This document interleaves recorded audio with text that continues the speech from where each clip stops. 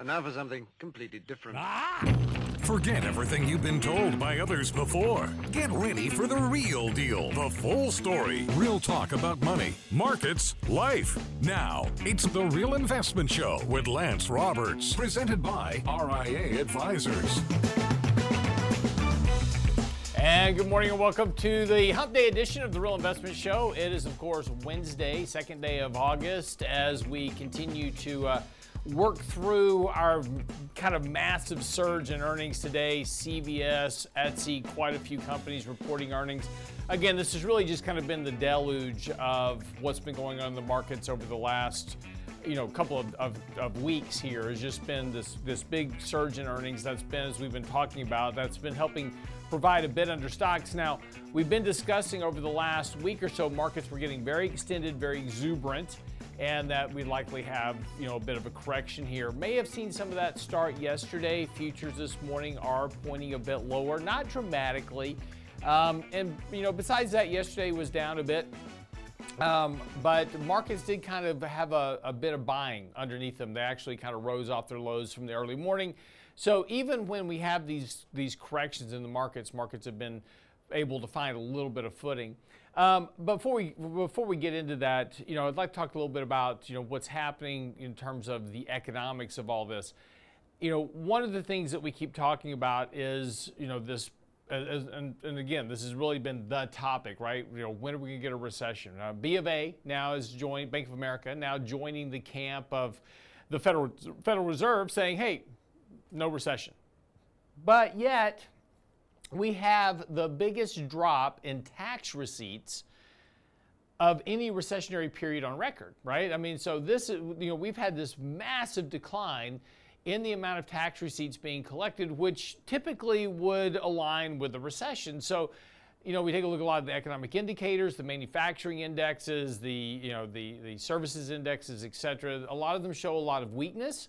A lot of them are in recessionary territory. Job openings are declining. And so that would also suggest that, look, if companies are cutting back on the number of job openings, then maybe they're starting to see some weakness in demand, and they're like, okay, I've got enough people hired, don't need to have any more people, take those job openings down. Quit rates are declining, so people are going, hey, maybe I just won't quit my job to go take another job because there's not another job that might be available. Those are all kinds of signs that are starting to tell you the economy is starting to slow down here a bit. And the question is does it become more than just a slowdown?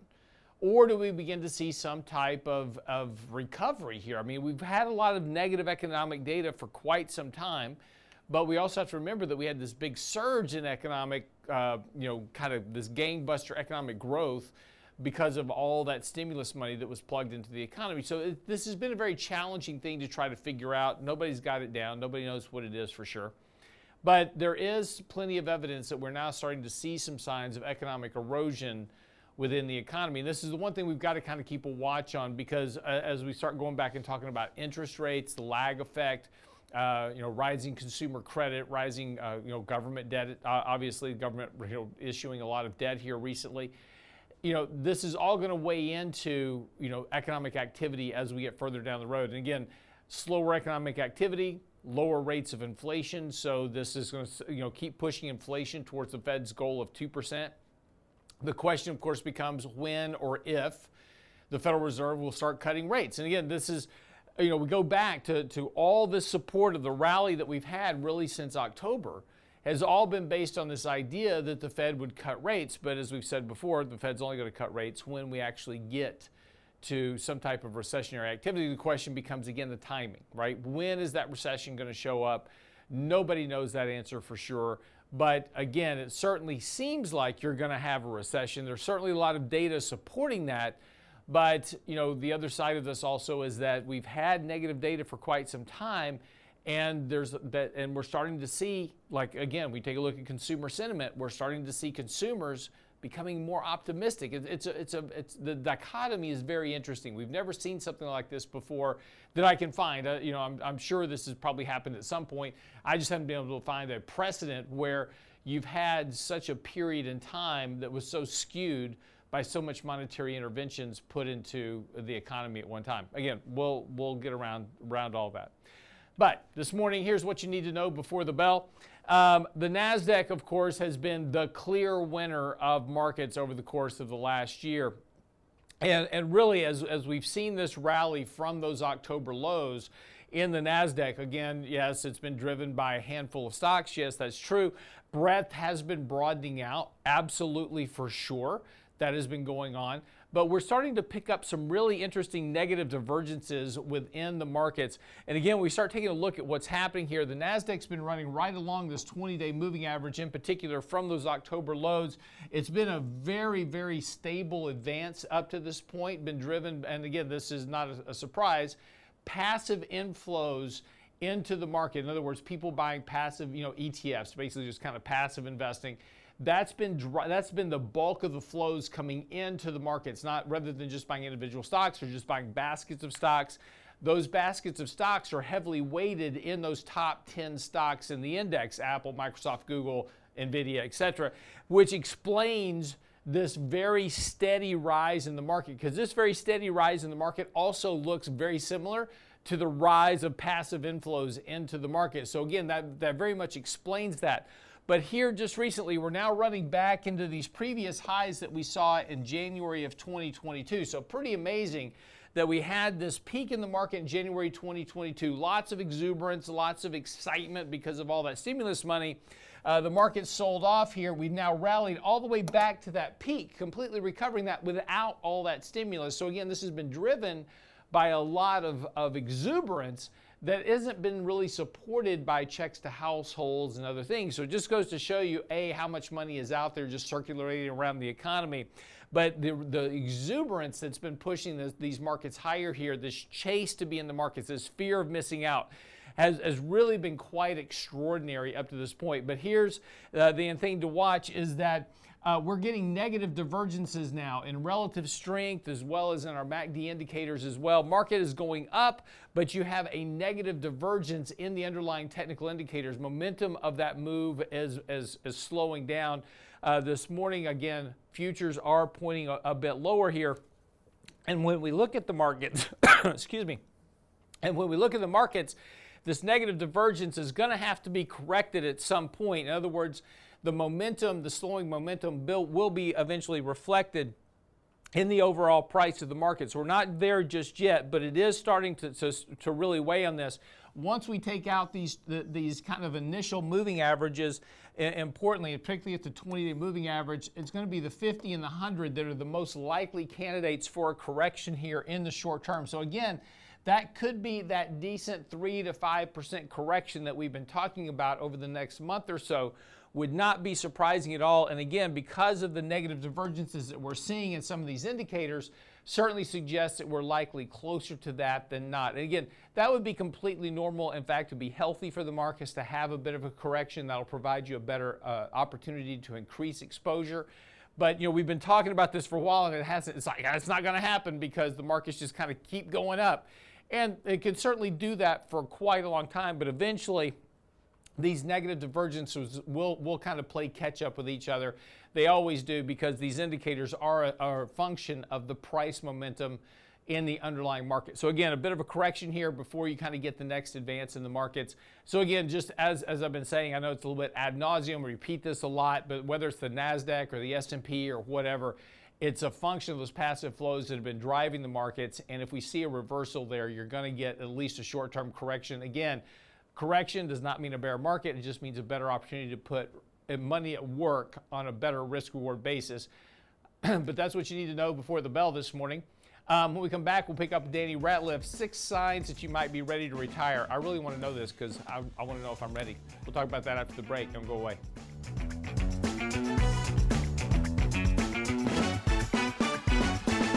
Get daily investment news you can use, delivered at the speed of the internet at realinvestmentadvice.com.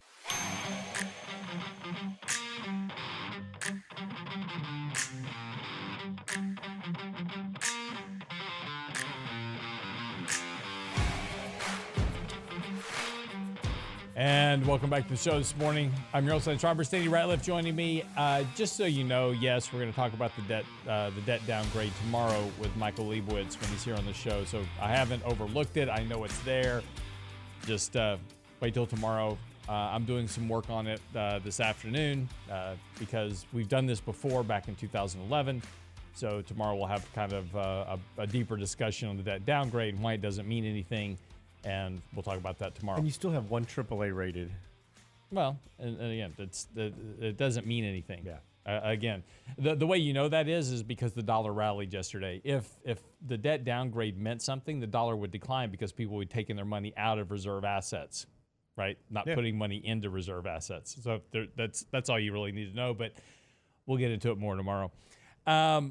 So Danny has Danny's always telling me here on the show that I can't retire. My plan doesn't work. So we're going to put him to the test this morning, talking about the 6 signs if you're ready to retire. So I may retire at the end of the show today, depending on the answers to these questions. So guys, if I'm extremely pessimistic on this, excuse me here. This is all for Lance. So yes, but am I ready to retire? That's the question. I don't know. I think that the gauge for each and every individual is so different, Lance. And I think that's one thing that's so difficult for many people to really understand. A common question we get frequently is, what's the magic number? What do I need to retire? And I think that the financial industry does a lot of disservice in some ways because they you've seen all the commercials where you're walking down the path and they say, well, here's your number. And the problem with that is that sometimes that number is just so large. And if you visit with somebody that's young, it's just, they feel like it's unattainable and they say, well, forget it. I'm not going to put funds aside. Well, it's interesting that you say that because just this morning they had a Gallup poll out. Okay. And I thought this was interesting. They interviewed kids between the ages of 13 and 18. And they asked them about what they thought about America. Only 18% thought America was a good country, right? And these are American kids. These are American kids. Okay. I was like, whoa, hey. So, but here's my point is that because of social media, right? And there was a really interesting chart out this morning by Charter talking about the rise in social media is now the preferred news source, right? So, oh man, if it's on the internet, it must be true, right? But you can't really blame a lot of these younger kids for not wanting to save money and not investing in those type of things because all they're told is about how terrible things are. There's the rich people have all the money. Nobody else has any money. There's no hope for you. America sucks. Capitalism is broken. So, and just all these things. And it's like, well, hell, if that's the case, why am I going to, what am I doing? Yeah. Yeah. Well, but that creates a larger problem in and of itself, right? I think there's also the opposite that you see everybody they're getting into their fancy cars or fancy clothes. They're taking all these nice trips. Yeah, it's on Instagram. I see that. Yeah, all over the place, right? Yeah. I'm trying to figure out how they're paying for it. Must be the get-rich-quick schemes. That's the debt thing. Yeah. Well, but that's the problem, right? So now we have foregone, in general, saving because we think, well, it's unattainable or I'm not going to be able to get there. Or you feel like you need these things, you need them now, and then we're robbing from the future to have something that is typically fleeting. Right. Well, and again, and I agree with you about the financial industry does a lot of disservice to this because, you see all these articles about how much money do you need to be saving at such and such an age, right? And they say if you need 10 times your salary by the time you reach retirement or 15 times your salary, pick a number, it doesn't really matter. If your salary is $20,000 a year, 10 times your salary in retirement is not going to generate $20,000 a year for you to live on. That's the thesis, right? When you save up enough of your salary, a multiple of your salary, that then the interest rate off of that will then pay for your income, right? And back in the 80s, that made a lot of sense because I could have $1 million in the bank, round numbers, and at 12% treasury yields, I could get $120,000 a year. I could have a pretty nice lifestyle back in 1980. Today at 4%, 5% of the 10-year treasury, okay, $1 million generates me $40,000. That's great. But just a couple of years ago, it was less than $9,500 because of where we were on interest rates, right? And interest rates are going to go lower again because of, economics and debt and those type of things. So again, if you've got $1 million in the bank, and this is kind of the disservice of the media, is like, how to get to $1 million by the time you're 55. That ain't going to cut it. At 2% interest rates, that's not going to cut it in retirement. And I think we have to come back to the reality of what the cost of living is. The average cost of living in the United States is 65 grand. How much money do you need in the bank to generate 65 grand at 2% interest rates? Well, but not only that, I think a lot of these articles, and this one in particular, does a disservice as well, because they're talking about, okay, you need X amount. So we're going to look at 25 to 30 times what you need for income, right? Yeah, whatever it may be. And you're going to say that's how many years you're going to live. So you need 10 times your salary, which in your example would have been $200,000, which, okay, you're not going to generate $20,000 off that, even with higher interest rates. Right. I mean, it's just not attainable. But then they forget to factor in, do you have any other types of income? Right. What else is out there? What does Social Security look like for you? And then the other expenses. So, I've visited with a lot of different people over our careers. And, Lance, you've seen this where somebody has $500,000. You say, look, you're great. You're ready to retire. Everything looks fantastic. And then you meet with couples who have millions of dollars. And you're like, man, you're nowhere near, right? Because the problem is, what does that retirement look like for you? What do you expect? And so I think people forget, because I think we're so caught up in the numbers, but then we forget about how are we actually going to spend this down? And what does that look like when you begin to inflate it? So you hear all of these rules of thumb, which, they're great as maybe kind of a barometer. You want to say, okay, let's get to something like this. I think you have to have some type of goal in mind. It's like the 4% rule. 4% rule, there's been studies that showed that 4% rule should have really been like 2.6 for the longest time. Now, granted, with interest rates rising, if they can maintain these levels, which we don't think they will, that's great. We can get back to 4%, right? Because risk-free money is essentially more than that at the moment. Right. Yep. But that's not always going to be the case. And then you find how people actually put funds aside. That's not always, if you're just sitting in cash, and guys, we've talked about this over and over and over again. If you're sitting in cash, you're not getting paid for it, you're losing out. You're missing out. No doubt, right? Right. It's easy right now. It's easy to open an account in 5 minutes, transfer money, set everything up. There's no excuse to not earn some type of interest, is my thought.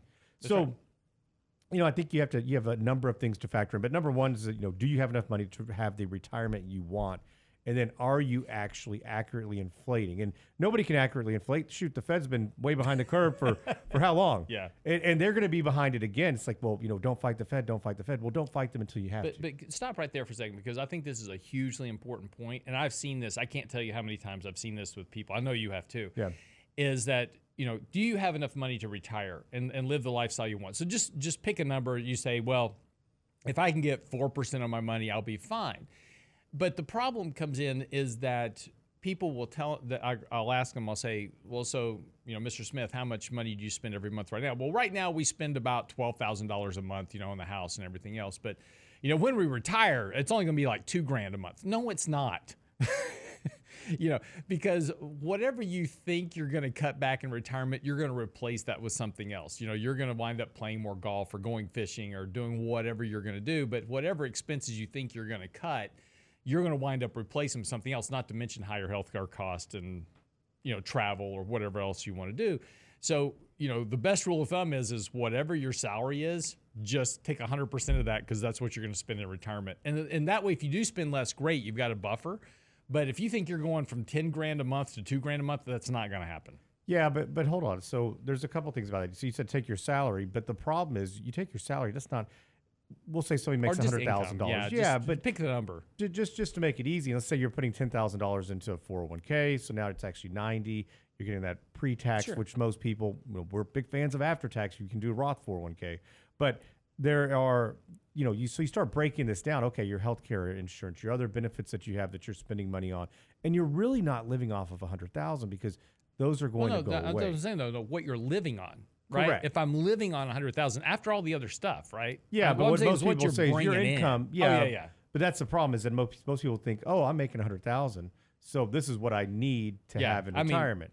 But then we start backing all that out, and that number is much different. Sure, but what I'm saying is, if you're spending $10,000 a month, you're going to spend $10,000 a month in retirement, probably easily. But I mean, so then we start factoring in, okay, what does a budget look like now versus in retirement? When is that home paid for? Are you going to go spend that money in other areas? I have a lot of clients say, hey, I'm getting a pay raise. Right. I'm going to use this money. We're going to spend this in other areas. But I have a lot of other people who say, listen, I don't have that anymore. That's $2,000, $3,000, $4,000 that are off the books.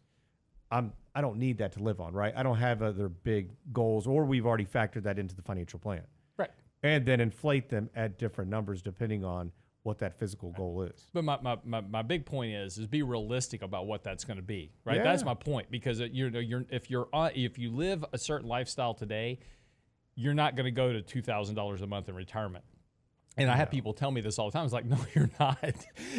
You've got to have at least a realistic expectation of what you're going to be spending in retirement, because otherwise, if you come up with some kind of, I can really cut back, and I can just live on rice and beans in retirement, I'll be happy.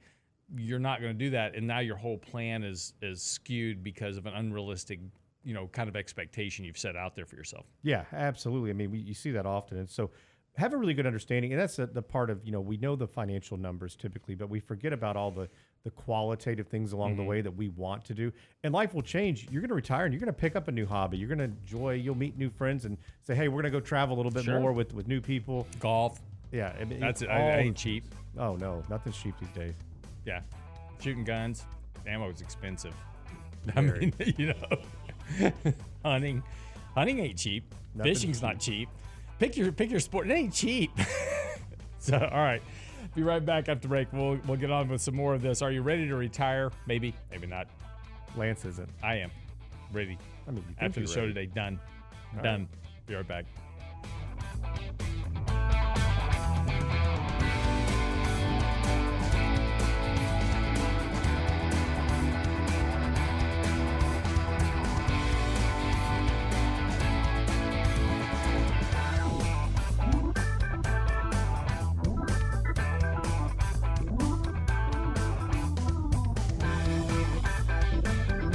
Investment Advice blog. It's required reading for the informed investor. Catch it today at realinvestmentadvice.com.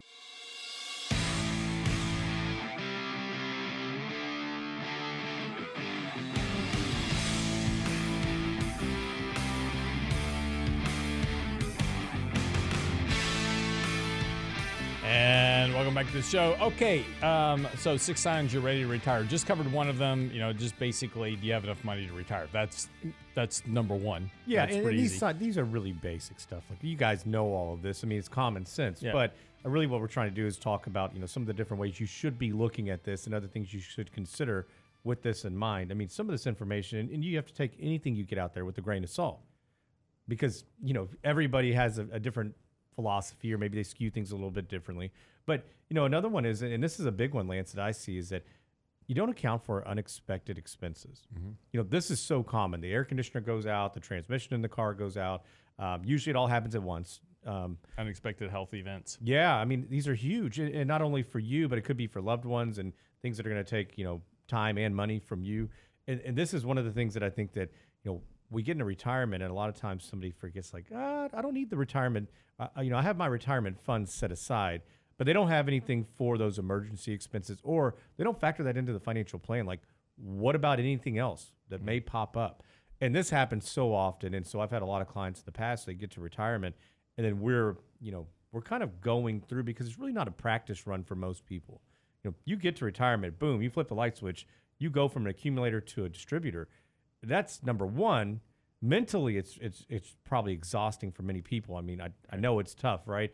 And then, where do you start to draw down assets is another big part. And what we see a lot of times is that you use all of the before after tax funds, right? Like, money you have, you've already paid taxes on, it's not in a retirement, and then you start spending down retirement funds.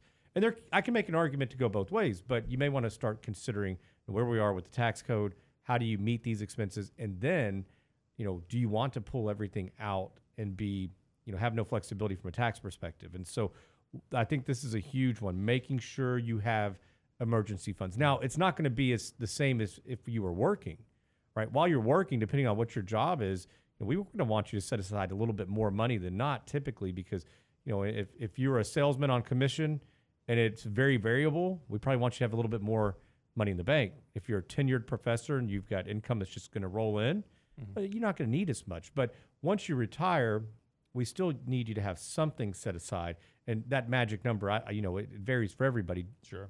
Contingent on expenses and what other additional expenses could be. But something I think that is overlooked very, very frequently. Yeah. Diversified portfolio. This is always interesting. Is like, do you have all your money just kind of all spread out? One of the big things is that when you're building a financial plan, you need to make sure that all your assets are aligning with your financial plan. Diversification is not a diversification of a bunch of different advisors. Like, I've got money with 12 different advisors. That's not diversification. Actually, that's risk concentration, because they're all going to own pretty much the same thing. And so you're going to wind up over risking parts of your retirement. So whoever you do your financial plan with, that's where you have your money, so that your money can tie, and the allocation can tie to that financial plan to make sure. And we use, in our shop, we use what's called a hurdle rate, right? You need to get 3% a year, 4% a year, whatever the number is, to get your financial plan to work over the next 30 or 40 years. And so you need to make sure your assets are allocated properly to generate those type of returns. So diversification of assets is not the same thing as just having a bunch of different advisors. That just causes all kinds of problems, increases your expenses. But it's important to have the right type of diversification of your assets: stocks, bonds, real estate, those type of things. Well, but I also think, even with one advisor, you have to be cautious, because we see a lot of times somebody may come in and they have 300, 400 different positions. Well, it's like, what are we doing here? Number one, you're buying super tiny positions, but you may be buying the index. So while it looks like on paper you're extremely diversified because you have many different types of investments, that's not the case. And how are they actively managing these funds?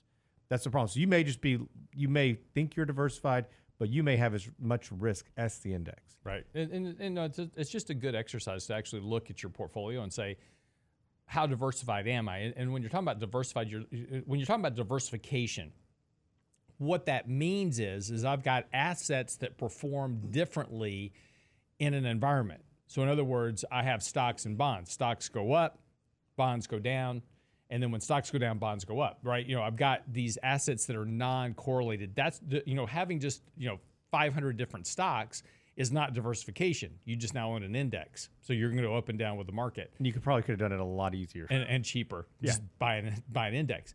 But diversification of assets is a diversification of assets in different asset classes that perform differently in the same environment. So in other words, you've got one asset going up, one asset going down. That hedges your risk over time.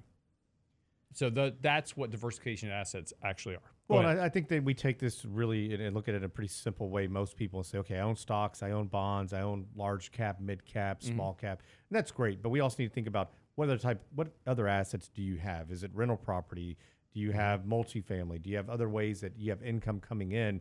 And making sure that is looked at within the plan. I mean, we're talking about the basics with stocks and bonds, which is what we do every day. Right. But there's many things that you need to factor into. Annuities. Yeah. Insurance. Well, that's right. You need to look at the income. What type of guaranteed income do you have coming in? And then we need to take a step back and say, okay, what about your variable assets? Is that the icing on the cake, or is that going to be everything that you need? And then you see somebody who they jump from one to the next where it's all in on one way or the other, and that can become problematic over time as well. Yeah, exactly. Social Security, big one. Yeah, this is a huge one. I think that this is something that's so difficult for many people to factor because it's emotional, right? Everybody's put a lot of money into it, and everybody feels like they're getting the short end of the stick. It's not your money. It is your money, but no, you put your money in, but it's not for you. It's for everybody else. Yeah. Well, it's a Ponzi scheme, right? You're putting money There's in. no lockbox. Yeah, there's no way around that. But and that is problematic. And we know that Social Security, the trust, old age survivors disability insurance trust, has issues, right?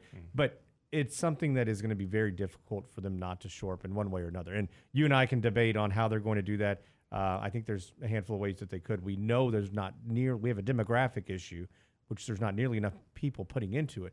But we can go all the way. Like I saw something the other day, and essentially right now we can go to like 2033, 2034, and do nothing, but then have a 20% reduction in benefits, which is not feasible. The amount of people, the average check is so small. The amount of people that rely on it for so much income, it's like $1,500-$1,600. It may not even be that much. Okay, but I was just curious. I didn't. Yeah, and so the numbers change annually, but cost of living adjustments, things like that. But it's not enough for most people to live on. Like more than half retirees rely on it for more than half their retirement income.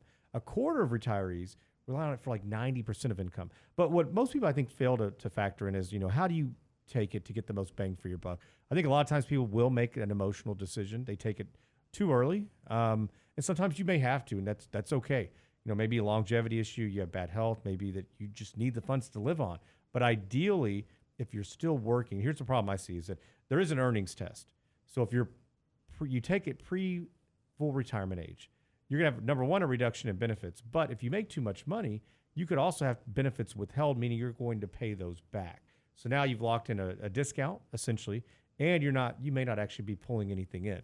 And this is where people get into trouble. They don't realize this goes on. And it used to be you could pay it back at any time. Now you have 1 year window that you can actually go back and pay those funds back and kind of say, okay, we're not going to do this now. So just so everybody is on the same page, what is the full retirement age now? 67. Right. Yeah. And if you're born between 55 and 59, it's going to be every year after 55, you get a 2-month bump. So like 66 in 2 months, 66 in 4 months, all the way until you reach just 67. So anybody born after 60, it's 67. And I would envision they change that. I think that's one way they could shore this up. It's unfortunate because we know the numbers where people think they're going to retire at 65, but they actually retire earlier. Right. And again, it's just, there's just consequences for doing that. And one of the easiest things to fix it, or not, it's not going to fix it. You've got a demographic problem. So that's not, until you fix the demographic problem, you're not going to fix the problem. But, right now there's a limit on Social Security on salary. So you just take the cap off of Social Security on salaries. But that would bring in more revenue. But, again, there's just, big problems with it, but they'll have to be faced down the road somewhere. But, I think this is one thing that when you're doing financial planning, a lot of people go, going back to saying, do I have enough money to retire on, based in my investment account? If I take out 4%, can I live on that? You also have to include in that your Social Security payment, because you are going to have that payment coming in, at least for a while. Yeah. So essentially, if you right now, so what Lance is getting at is that income is only taxed up to $160,200 for this year, and so any dollar you make over it, then you basically get a pay raise. Yeah. You're not going to have any more income tax, or Social Security tax taken out of that. So that's your payroll tax. And what they've talked about though is like, okay, we're going to kind of have like a donut hole. We talked about that with Medicare. Mm-hmm. There's holes in there we need to fill in, but essentially they've talked about in the past over the last 2 years of saying, okay, we're going to tax up to $160,200, and that number changes each year based on inflation, and then we're going to stop, but then we'll start again at $300,000, which I don't know why they just don't blow the cap off it altogether. They just need to blow the cap. I mean, if you're gonna try to extend longevity of Social Security, you just have to take the cap off, and you're ultimately gonna have to include all other forms of compensation in that number. So in other words, it's not just on salary, it's on your total compensation. So if I'm getting a lot of stock option compensation as a CEO of a company, you're also going to have to tax that as well. I know you don't want to hear that, but no. I'm just saying, if you want to bail out Social Security, that's the easiest way to go about it. And I'm not even sure that's going to fix the problem, because you still have a demographic problem. CPAs will love it. Yeah, true. All right. We got any more? We got a couple left. Yeah, right? We got a couple left. And we'll tie this one up on that side. All right, you got it. Be right back right after the break.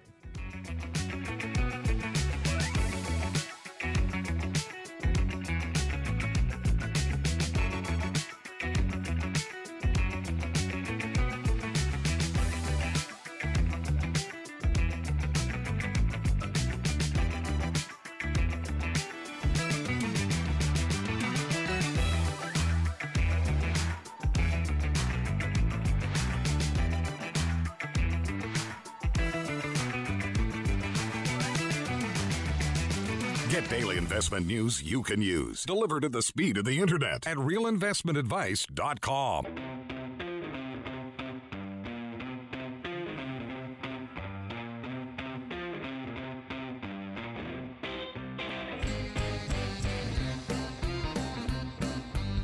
And welcome back to the show. So just talking about 6 signs ready to retire, just a kind of quick recap. Do you have enough money in the bank to retire on? Do you have a fund for unforeseen expenses? So do you have an emergency fund set aside for, healthcare issues, broken down car, whatever happens? Have you diversified your portfolio in non-correlated assets that also generate income? Do you know how Social Security fits into your income bracket, right? So how will Social Security, when can you take it? How much is that going to be? And how much does that affect the income stream you need to generate from your assets in retirement? Because again, the less money you can take out of your assets, the longer the longevity of the portfolio is in retirement to generate income for you. So again, the less bleed you take off of it, the longer it lets those assets live. Of course, the biggest, as we just talked about, you need to have a fund set aside because healthcare is, look, we're all getting older. Healthcare costs are going to go up. United Healthcare recently just made the announcement that, they're taking an earnings hit because now, older people are all taking elective surgeries to get hips replaced, knees replaced, want to play tennis in retirement, got to have the knees fixed, right? So yeah, a lot of pickleball injuries out there exactly. right now. So that kind of really brings into the problem, of now you've left your job. You had health care through your company. Now you leave your job and retire. You got to supplement that with some other form of health care. Yeah, and I think so this is a big one, and this is a major, major expense and determinant of if somebody can retire, especially pre-65, because healthcare is so expensive before you get on Medicare. Right. And that's a problem where it's the elephant in many financial plans. They say, look, I'm going to retire at 55, I'm going to retire at 60, and then just healthcare is so unaffordable that most people don't realize it because it is being subsidized through big companies. Right. And so, what you want to make sure you're doing now is that you have funds set aside for that. That's a particular goal within your financial plan, and utilizing and putting funds in the right places if you can do so. So if you're on a high deductible health plan currently, can you go utilize a health savings account? You can't put a ton of money into it, but that is one of the only accounts in the world that I know of, that gives you a triple tax benefit. You put the funds in tax-free, they grow tax-free, and then you pull them out, and you can distribute those funds as long as you're using them for medical or health expenses without paying any taxes. Right. And so obviously, the sooner you start this, the better. So for many of you guys out there that are maybe much younger and say, look, I'm nowhere near retirement, if you have one of these funds or accounts that you can fund, max it out. There's no reason not to. Right. What's the limit on that now? 5,000? No, it's a little over 7,000. I think 7, it's like 73 something this year. So trying to call me at 6 o'clock in the morning on numbers. Come on, lady. You're supposed to know this stuff. I Back do know of your it. head. Yeah, We've been trying to reach you about your car insurance. Thank you. Yeah. So everybody's been trying to reach somebody about their car yeah, insurance. Exactly. But yeah, so healthcare is an issue. Just obviously, as you go into retirement, there's studies out that show that in the latter part of your lifetime, you'll spend as much as $350,000 on medical care. The average American will, and that's mostly because we don't take care of our health. Obviously, if you eat right and you exercise, take care of yourself, your healthcare expenses will probably be lower than those that don't, right? Well, we talk about that a lot. Good health equals wealth because you're not draining so much, and you're going to have a healthier lifestyle in general, which can bring costs down. But that number, so for an individual, is $3,850. For a family, it's $7,750. Is your limits on what you can put aside. Yeah. Now, the one thing I think that the problem with health savings accounts, many people confuse them with flexible spending accounts. And so the issue with that is that, a flexible spending account is exactly what it says. You need to spend that money typically annually. They may let you spend it into the following year just for a couple of months, usually up to March. But a health savings account, you don't have to spend those funds. And so the idea would be is to put some funds aside. Typically we like to say, okay, 2 years of premiums, if you can have that in cash. Then if the accounts allow for it, begin to invest the remainder of those funds. And we can make arguments that you want to fund this because, if you're not going to max out your 401k and this, we'd say, hey, contribute to the 401k up to the match and then go put funds aside here and do not use these funds if you can avoid it. That's a problem. Most people say, hey, I'm putting funds in. We use it every year. We get a little bit of a match within our HSA as well. It's been a great account. But I think you're going to regret it later on down the road because this is an asset that you can pull down from that's not going to be subject to IRMA for Medicare premium surcharges, not going to be subject to taxation. We want that diversification of accounts as well, where it gives you multiple places and sources that you can pull from, so that way you can minimize potential taxes in the future. Yeah.